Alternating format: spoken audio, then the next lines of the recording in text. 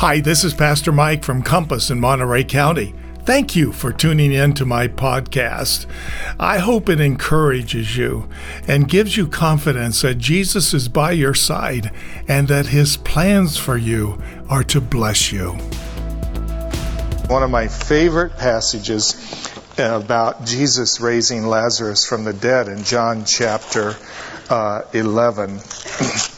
And in this, he has raised, he's come.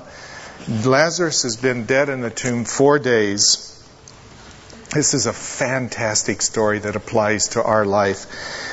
It says, Jesus, he's standing before the tomb, once more, deeply moved, came to the tomb. It was a cave with a stone laid across the entrance. "Take away the stone," he said.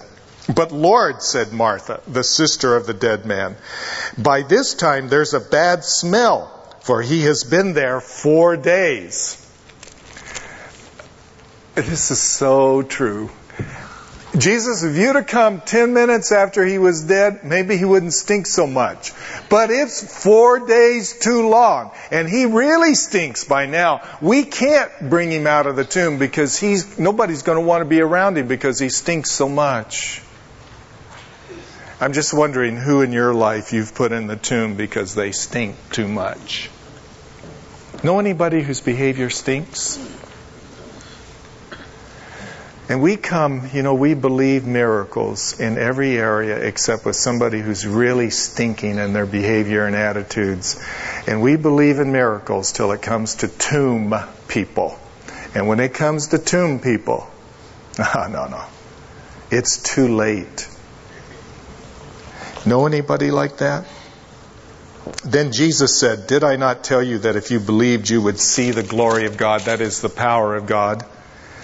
So they took away the stone, and Jesus looked up and said, "Father, I thank you that you have heard me. I knew that you always hear me, but I said this for the benefit of the people standing here, that they may believe that you sent me." Then when he had said this, Jesus called in a loud voice, "Lazarus, come out." Can you imagine the expectation as everybody stood in front of the tomb? Could this really happen? The dead man came out, his hands and feet wrapped in strips of linen and cloth around his face. Jesus said to them, "Take off the grave clothes and let him go." So, Jesus did raise a man from the tomb, and the surprising thing is, he didn't stink anymore. So we read in John chapter 12, 6 days before the Passover, Jesus arrived at Bethany, where Lazarus lived, whom Jesus had raised from the dead. So he's raised him from the dead. Now, as you read the New Testament, after that, everywhere Jesus went, Lazarus would show up. Because after all, he's alive, and he was in the tomb. He's grateful. Here a dinner was given in Jesus' honor. Martha served while Lazarus was among those reclining at the table with him. Now, what's that tell you? He didn't stink anymore. Because nobody invites to dinner somebody who stinks. It's one thing to raise a person from the dead. You believe in heaven. So many of you, though, don't believe Jesus can stop a person from stinking. We give up on people. Keep that stone in front of that tomb because they're never going to stop stinking and never change. And then in verse 9, meanwhile a large crowd of Jews found out that Jesus was there and came, not only because of him, but also to see Lazarus. Whoa, we want to see this guy who was in the tomb and now is alive and doesn't stink anymore. He was proof that Jesus was God, whom he had raised from the dead. Now this is the staggering line. So the chief priests made plans to kill Lazarus as well. Now they're not only going to kill Jesus, they're going to kill Lazarus. Why? Because he's proof that Jesus is supernatural in his power because he can stop a person stinking. And no one else can do that but God. So we got to kill Lazarus. That's the point of this story. I want to talk about that a little later in my message.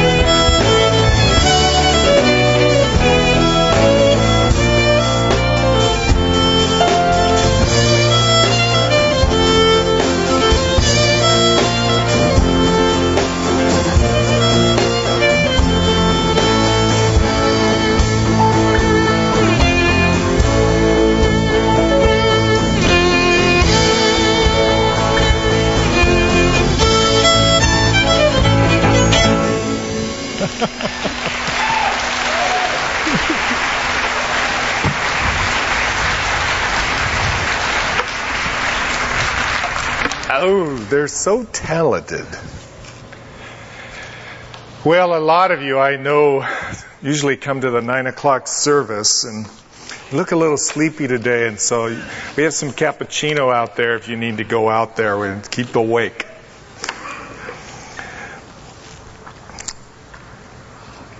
I love the story of Lazarus because he is proof that when you bring Jesus into a situation, there is always hope.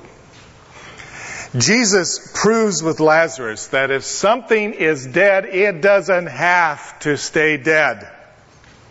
People put Lazarus in a tomb, but then Jesus showed up.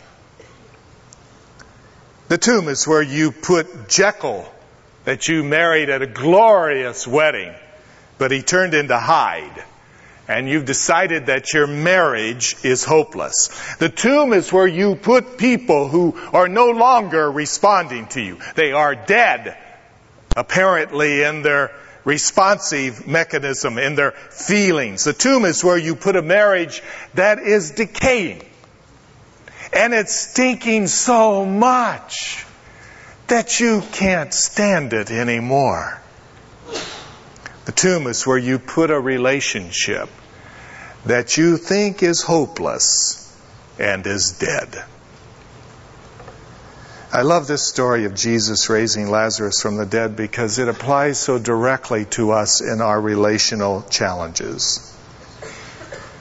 The marriage of some of us this morning is in the tomb, isn't it? It's in the tomb this morning. And you're here for encouragement and hope. We may still be living together in the same house, but that house is not a home because the life has gone out of our love, our feelings for each other. Surely there is someone here this morning who has made up their mind that their marriage is hopeless, and you are already planning to go see a lawyer to finally put it in the tomb where it belongs. You're thinking about that and have been for weeks. For others, our marriage is on the way to the tomb. Our feelings are having a hard time breathing. Our love needs a respirator. It's a struggle.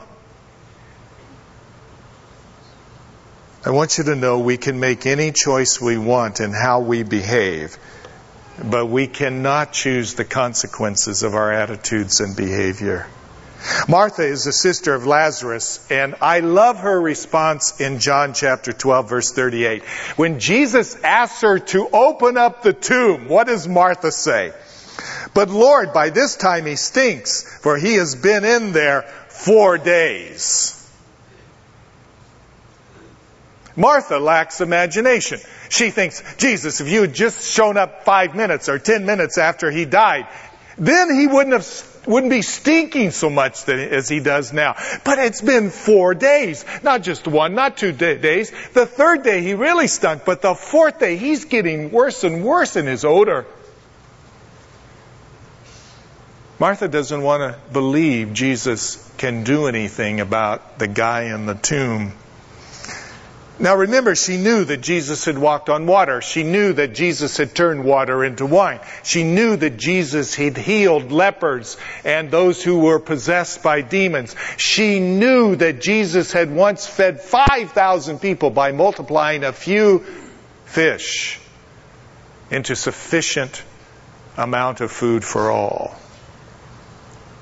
She did not doubt that Jesus had supernatural power to do miracles. She just drew a line at tomb miracles. Tomb miracles were just out of the question. Lazarus was just too dead. He just stunk too much to imagine that Jesus could do anything about him. Surely someone here this morning believes Jesus can do miracles. You don't doubt any of the miracles in the Bible. You just can't imagine Jesus doing a miracle with the person you've put in the tomb. You just can't imagine tomb miracles in your life. Maybe with one of your children who's now a teenager or is grown and gone from the house. And you have put in the tomb because of their stinking behavior. It's hard to believe in a miracle. Legions of believers are unbelievers when it comes to people they've put in the tomb. Believers who are unbelievers. So we decide to change them ourselves. We decide that we've got to wake them up from the bad things that they're doing. That we've got to wake them up to how their behavior is affecting us and others and just how disappointing they are. We've got to wake them up. And you know the usual plan for waking up a person. It's to get a big stick, maybe a baseball bat, crowbar, and walk into the tomb and start whooping on that dead person. Whoop, whoop, whoop, whoop, whoop. And then we draw back. Are you alive yet? Have you woken up? No. Whoop, whoop, whoop, whoop, whoop, whoop. This will raise you from the dead. Whoop, whoop, whoop, whoop, whoop. And periodically, every other day, we go into the tomb and whoop on that person who's dead. We'll raise them from the dead. What am I talking about? Criticism. Nothing is more common than for people to think that they can wake up a person by whooping on them with criticism. This is the normal human way. In my research this last week, I found a website called I Hate Men. Now, many of you women I know are writing that down so you can check it out. It's full of interesting information. For example, true story, how many men does it take to change a roll of toilet paper? Answer, no one knows. It's never happened. This site beats up on men without mercy. It says that a man found a bottle on the beach and out popped a genie, and the genie gave him one wish. So the man said, I wish that I was 5 times more intelligent than I am. The genie said, make another wish. You don't want that wish. He says, no, I want to be 5 times more intelligent than I am. Genie said, okay. Whoop! He turned into a woman. This website is very hard on men and increases negativity of women towards men. I repeatedly see over the years, though, one of the most stunning lessons of life for me is that people are a lot more sensitive than we think they are. It reminds me of the guy who stopped going to football games because every time he saw the teams get in a huddle to call a play, he thought they were talking about him. I think it's significant that Freud, in spite of all he knew about the mind and the human heart, was rattled by the tiniest of criticisms. In fact, he broke relationships with virtually every one of his understudies over time because sooner or later they had a comment to make that differed from his opinion. Jung, one of his most favorite students, he broke relationship with because Jung had some differences with him. Freud was a lot more sensitive than you would ever expect. C.S. Lewis, I think one of the most outstanding stories in literature is that he almost did not write his classic, The Chronicles of Narnia. And the reason is, one of his best friends, J.R. Tolkien, was highly critical of the imagination of C.S. Lewis. Lewis, this Oxford professor who had so many awards, so many successes, was far more sensitive to criticism than anyone would think. That is why the best marriages, the best parent-child relationships are not built on criticism. Criticism, even if the man in your life or woman or child, even if they don't react and break down in pain, it will create emotional distance. Because instead of being their wife or husband, or instead of being their loving parent, you have become their critic.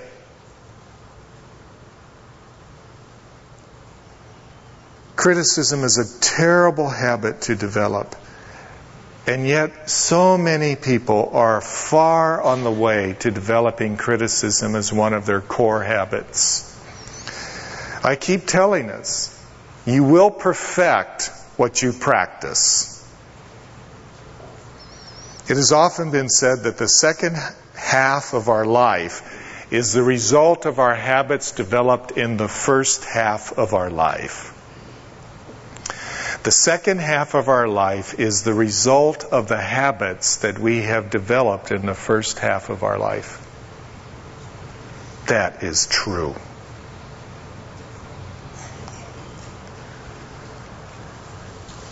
Jesus can breathe life into whatever is dead and whoever is dead, but not if you insist on beating on them with your criticism.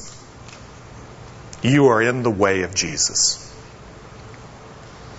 Let me tell you a story about a counseling situation of a person that you will not know because she is not part of this church. After years of being single, she finally met the man of her dreams. And after dating him for 4 years, even though their dating relationship had its ups and downs, she made up her mind that their love was strong and that they would have a wonderful marriage. I had my reservations about their compatibility, but I went ahead and I married them anyway because they were so strong that their marriage was going to be good. So the wedding was spectacular, but it only took a couple of years for her to be back into my office. And she was back into my office because she thought that she had married a man who was dedicated to making her feel treasured and meeting her needs. After all, he had promised that in his wedding vows. But instead, soon after the marriage, he became self-centered, very busy with his career, paid hardly any attention to her, didn't nurture her through any of the ways that she expected him to nurture. And she thought that the only way that she could change him was through confrontation and making demands about becoming more sensitive to her as a woman.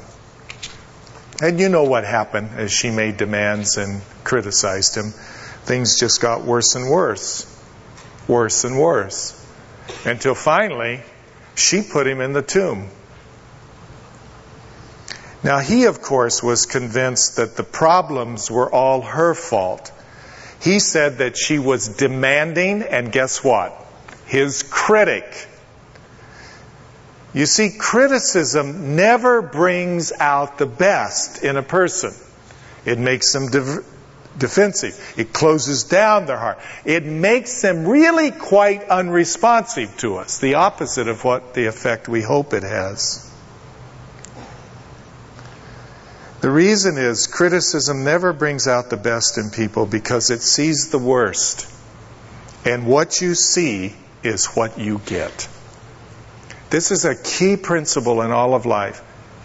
If you can't see it, you can't do it. But if you see it critically in another person, that's what you're going to get. You're going to bring more of it out. Criticism just makes you their critic. And it's hard to hold hands with a critic, isn't it?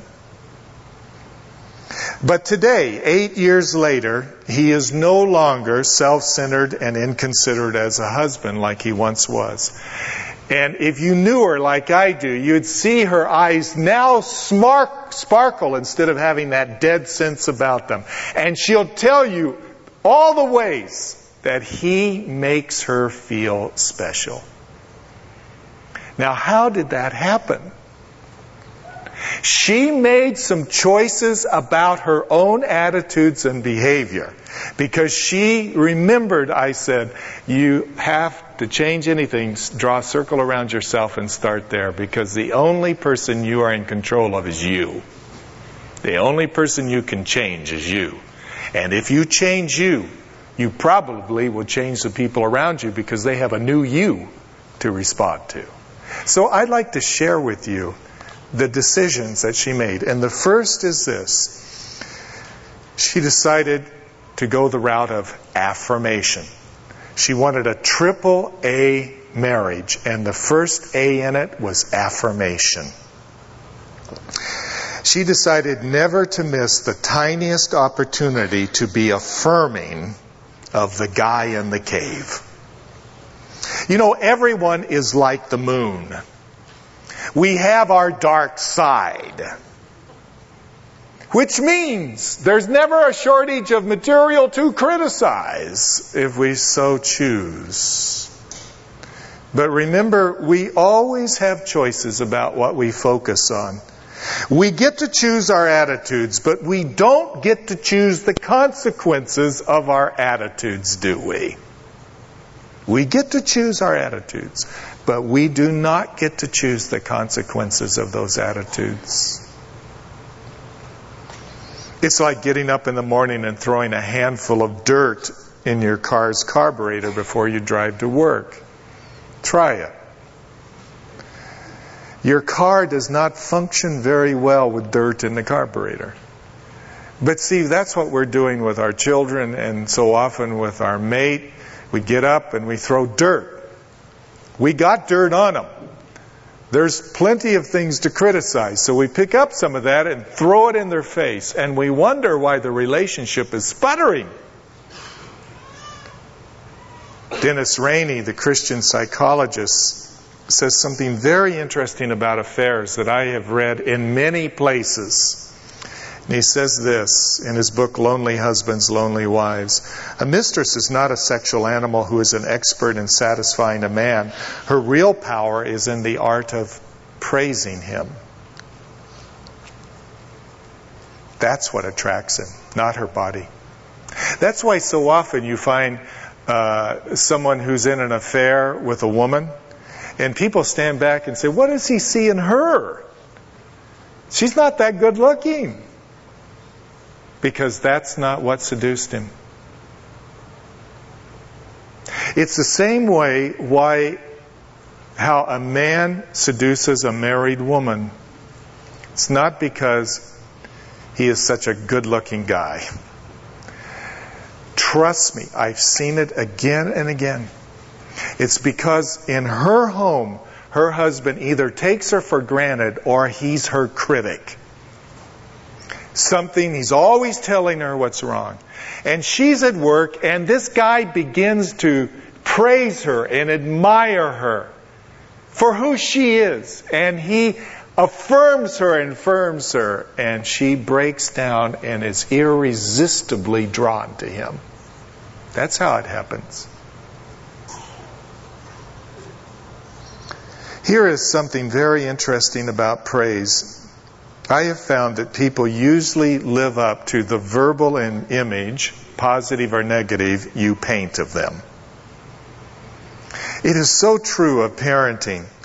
If a parent uses the criticism approach to stop their children stinking in certain areas, trust me, your children are going to just live down to that image you paint of them. They will. If you're married, if you criticize the person you're married, after a while it deflates them and de-energizes them, and they just say, well, I might as well be that way. Why try? All I get is criticism and hardly any affirmation when I do anything right. The other thing about praise is it does wonders for the other person's hearing. It does wonders for the person's hearing. Because it makes them responsive. Praise is like a shot of adrenaline. It energizes the other person to respond to you. For example, if your mate praises you for being so thoughtful, what's your reaction to that? You want to do more thoughtful things because you like that praise. It is the human nature to respond to praise that way. Dr. John Gotham, the one who studied hundreds of close marriages over 30 years, says that long-lasting, in-love marriages give at least 5 doses of praise to 1 dose that is negative. Praise takes a comatose person and gradually over time makes them more responsive. Criticism will close their heart. They do that in self-defense. The criticism hurts so much that after a while they just numb up their heart. That's what criticism will do over time. And that's why many people have unresponsive children today. We get to choose our attitudes, but we do not get to choose the consequences of our attitudes. What I'm pleading for is grace in our marriages and in our parenting. Grace-filled families. Secondly, the second A in her AAA marriage was appreciation. She became determined to practice appreciation of him. She became determined never to miss an opportunity to show gratitude to him for the smallest thing. If you don't remember anything else today, I hope you'll write this down and remember this. Your thoughts don't bless anyone but you. Your thoughts don't bless anyone but you. You know, so many of us will think grateful thoughts about our children or the one we're married to, and we'll see things that, you know, we're happy that they're that way and doing it, but we'll just think it. We'll just think it. Dr. R.A. Torrey was a famous preacher in the 50s and 60s, and he tells about a boat that sank in Lake Michigan. And there was a Western University student who was an extremely strong student who courageously swam repeatedly out to the sinking ship and saved 23 people from drowning before that ship sank underneath the surface of the water. And evidently, Torrey tells about how he was using this event as an illustration in a sermon one Sunday in Los Angeles in his church about this guy who had the courage to swim out and save these people. And the guy, now very old, was in the congregation. And so he did a little interview with the guy, and this is the question he asked of him. He said, when you think back over that event, what is the most dominant memory that you have of it after all these years? And the man dropped his eyes and said this: no one, not one, said thanks. It is astonishing to me, the ingratitude of people. But I think one of the most common human failings is ingratitude. The lack of expressing appreciation. We think it, but we don't say it. Am I right or wrong on that? Ingratitude is a universal human failing. So I'm asking you, decide to be different because you are called to be light in a dark world. Decide today to be different. Determine that instead of being a critic, you will yield to the Scriptures and become an encourager and a praise person of other people. This last week I was working at home in my study on a singles teaching for Wednesday night because I teach the singles group on Wednesday night at 7. And by the way, if you're single, you're invited. I'm going through the life of Jesus and His teachings on Wednesday nights. So I was working on this teaching, and noon came, and so I got up from the desk in my study and went to the refrigerator to fix myself a lunch. And there was nothing but chick food in there. Vegetables and yogurt, I'm telling you the truth. No man food in sight. And you know, what I did was what any man would do. I began to complain. I was thinking, here I am serving God sacrificially, and I'm on the verge of starvation in my own house because my wife doesn't bring food. I'm thinking, why doesn't Susie take care of me? I have all these unspiritual thoughts towards my wife. So get the scene. This is true. I'm at my desk because I refuse to eat yogurt. I'm at my desk, leaning over with my head on the desk, barely breathing. And at 1:30, Susie comes walking in, all chipper. So glad to see me, with a sandwich that she had bought for me. So, who am I? I am Eeyore near death. I sound just like Eeyore. Do you think I thank her? No, Eeyore doesn't thank her. He complains. It's 1:30. 1.5 hours past lunchtime, and no man can survive this way. Eeyore gets all the facts right, but he doesn't get his attitude right. But Eeyore never knows he's Eeyore. And a lot of you are Eeyore, and you don't know you're Eeyore. Because Eeyores always think it's normal. They get the facts right, but they don't get their attitude right. It's 1:30. So I eat this sandwich, grumbling. Friday morning, I'm working on this cotton picking sermon, and I come to this point on gratitude. Sometimes I hate to write sermons. Writing sermons that apply to life can be very hard on the preacher. Anyway, I'm writing a sermon. I'm getting to the point on appreciation and gratitude. And God speaks to me. And I know it's God because He always begins this way. Fool! This is honest to God. This is what the Holy Spirit says to me. I'm telling you the truth. Fool, did Eeyore do this Wednesday with his wife at lunch? And I was so convicted. And then I knew what I had to do, which is to go and admit that. And I hate to do any admitting. Don't be looking at me like that. You're the same way as I am. You don't admit very much either. So I go out to the garage. This is a true story. I go out to the garage Friday morning and I say, honey, I'm writing this sermon on showing gratitude and being thankful. And I am convicted that when you brought me that sandwich on Wednesday, I was Eeyore. And all I did was complain. And I just want to ask your forgiveness and to say to you, thank you for bringing the sandwich. This is what Susie said. I'm not making this up. Honey, please keep preaching on marriage the rest of the year.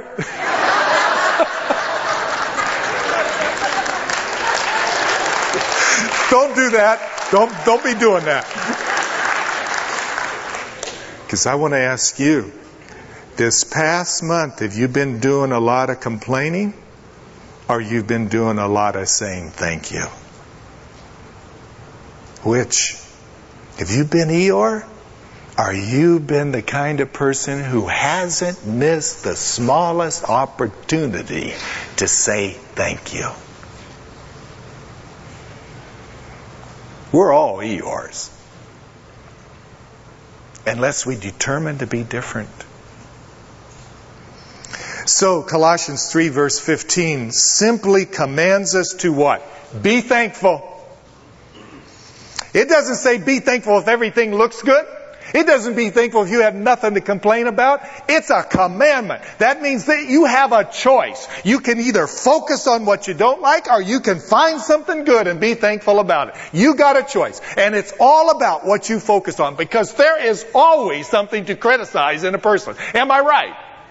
There is always something that's dirt that you can throw in their face. Now, you are developing your habits right now. You can determine to be the kind of person who's going to develop a habit of being a critical person, having a critical spirit. You can always see the dirt in people, and you can always be throwing it around. You can be that kind of person. But you're going to get what you see.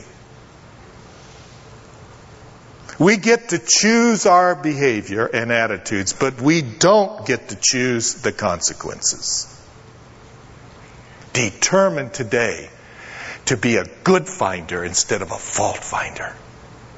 It's a choice. The third thing she did was she practiced admitting. That was the third A in her AAA marriage. Admitting. First affirmation, then appreciation, then third admitting. She started admitting things that she had never admitted before because she was so busy criticizing.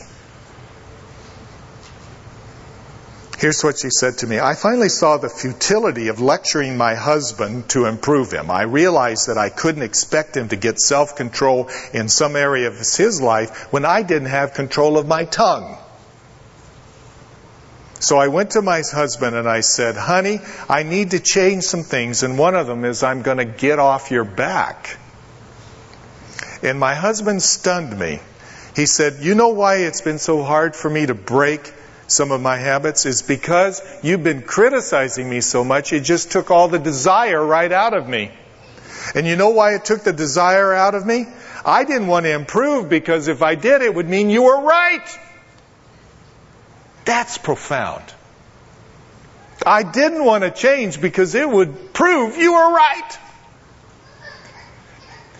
Criticism not only deflates a person's energy, it de-energizes them and it makes them defensive. Parents, there's probably a lot of room for you to do some admitting. Maybe the tone of your voice. Maybe you have been never missing an opportunity to see what they have done wrong instead of never missing an opportunity to affirm and praise them. It's too bad that we think admitting is weak. My guess is many of us do very little admitting because we think that shows weakness, but in fact it takes a strong person to admit things. And in fact, admitting is almost irresistible. It's almost irresistible. I have seen this so often that when a person starts to do admitting, the other person starts eventually, not overnight, to do some admitting themselves. They become responsive. But if you want to, you can keep beating on them. Wake up. But it'll never work. The problem is most of us have never had a model for admitting and being vulnerable. Most of us grew up in a family with a dad or maybe a mother who never did any admitting. They were never humble or vulnerable. Now you think that's normal. You know what's happening? You are passing on the sins of the last generation to the next. You're keeping it going. That's what you're doing. Because you're just like your dad, never admitting. Oh, I plead with you. Don't pass on the sins of the last generation. Determine to be different. If you come to FPC, you'll get another model from the Scriptures. Another way, and it's your choice. Which way will you go? Did you notice in our scripture reading that after Jesus raised Lazarus from the dead, the Pharisees tried to kill Lazarus? In John 12, verse 9, we read, meanwhile, a large crowd of Jews found out that Jesus was there and came, not only because of him, but also to see Lazarus, whom he had raised from the dead. So, the chief priests made plans to kill Lazarus as well. Why? Because Lazarus didn't stink anymore. He was undeniable evidence that Jesus had the power to transform people, and everybody was interested in that. They had to kill Lazarus in order to get rid of the evidence. There are so many people, surely some of us here this morning, who can come to church. We're stinking. We're stinking. But to admit that You look around and the evidence is all over this church where people used to stink, they don't stink anymore. Because they came into a personal relationship of submission to Jesus. It's not enough to believe in Jesus. You have to surrender to Him. And until you surrender to Him, you'll never get rid of your stink. But if you come to Jesus in a personal relationship of Him, Lord, and you as His servant, He will take your stink away. That's what He specializes in. Is there someone here this morning who will admit that you've been stinking lately? How do you know? Well, your wife's been telling you. Or your husband. Or one of your children. Or someone at work. You don't want to hear it. You hate to hear it. But people have let you know you stink. What are you going to do? Henry Nouwen said, our behavior creates loneliness. Repentance is the first step to ending loneliness. You know, the fact of the matter is, there are people here this morning whose relationships really aren't that close. There's a lot of loneliness, even in a crowd. Repentance is the first step to ending loneliness. I'm going to ask you to bow your head in prayer just out of respect. You're in a church. Just out of respect, to close your eyes so other people can have their private space. Would you? Lord, as we come, help us to admit where we stink. Would you just let the Lord speak to you about stinking behavior and attitudes you've had?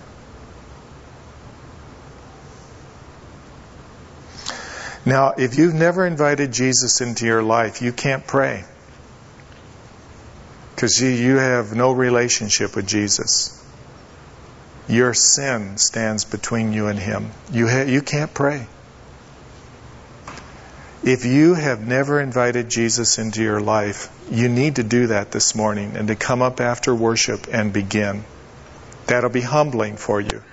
But you can't stay proud and follow Jesus. It's the beginning of breaking the back of sin in your life. Have you ever invited Jesus into your life? Why not today? Is there any reason? You got a good reason why not today? Would you raise your hand if you want to invite Jesus into your life? Anybody? Yes, anybody? Just keep your eyes down. Then I want you to come up and pray after worship. That's your first step. Lord, for the rest of us that know you, we pray that you would deliver us from the stench, especially if we've been a critic. We pray this in your name, Jesus. Amen.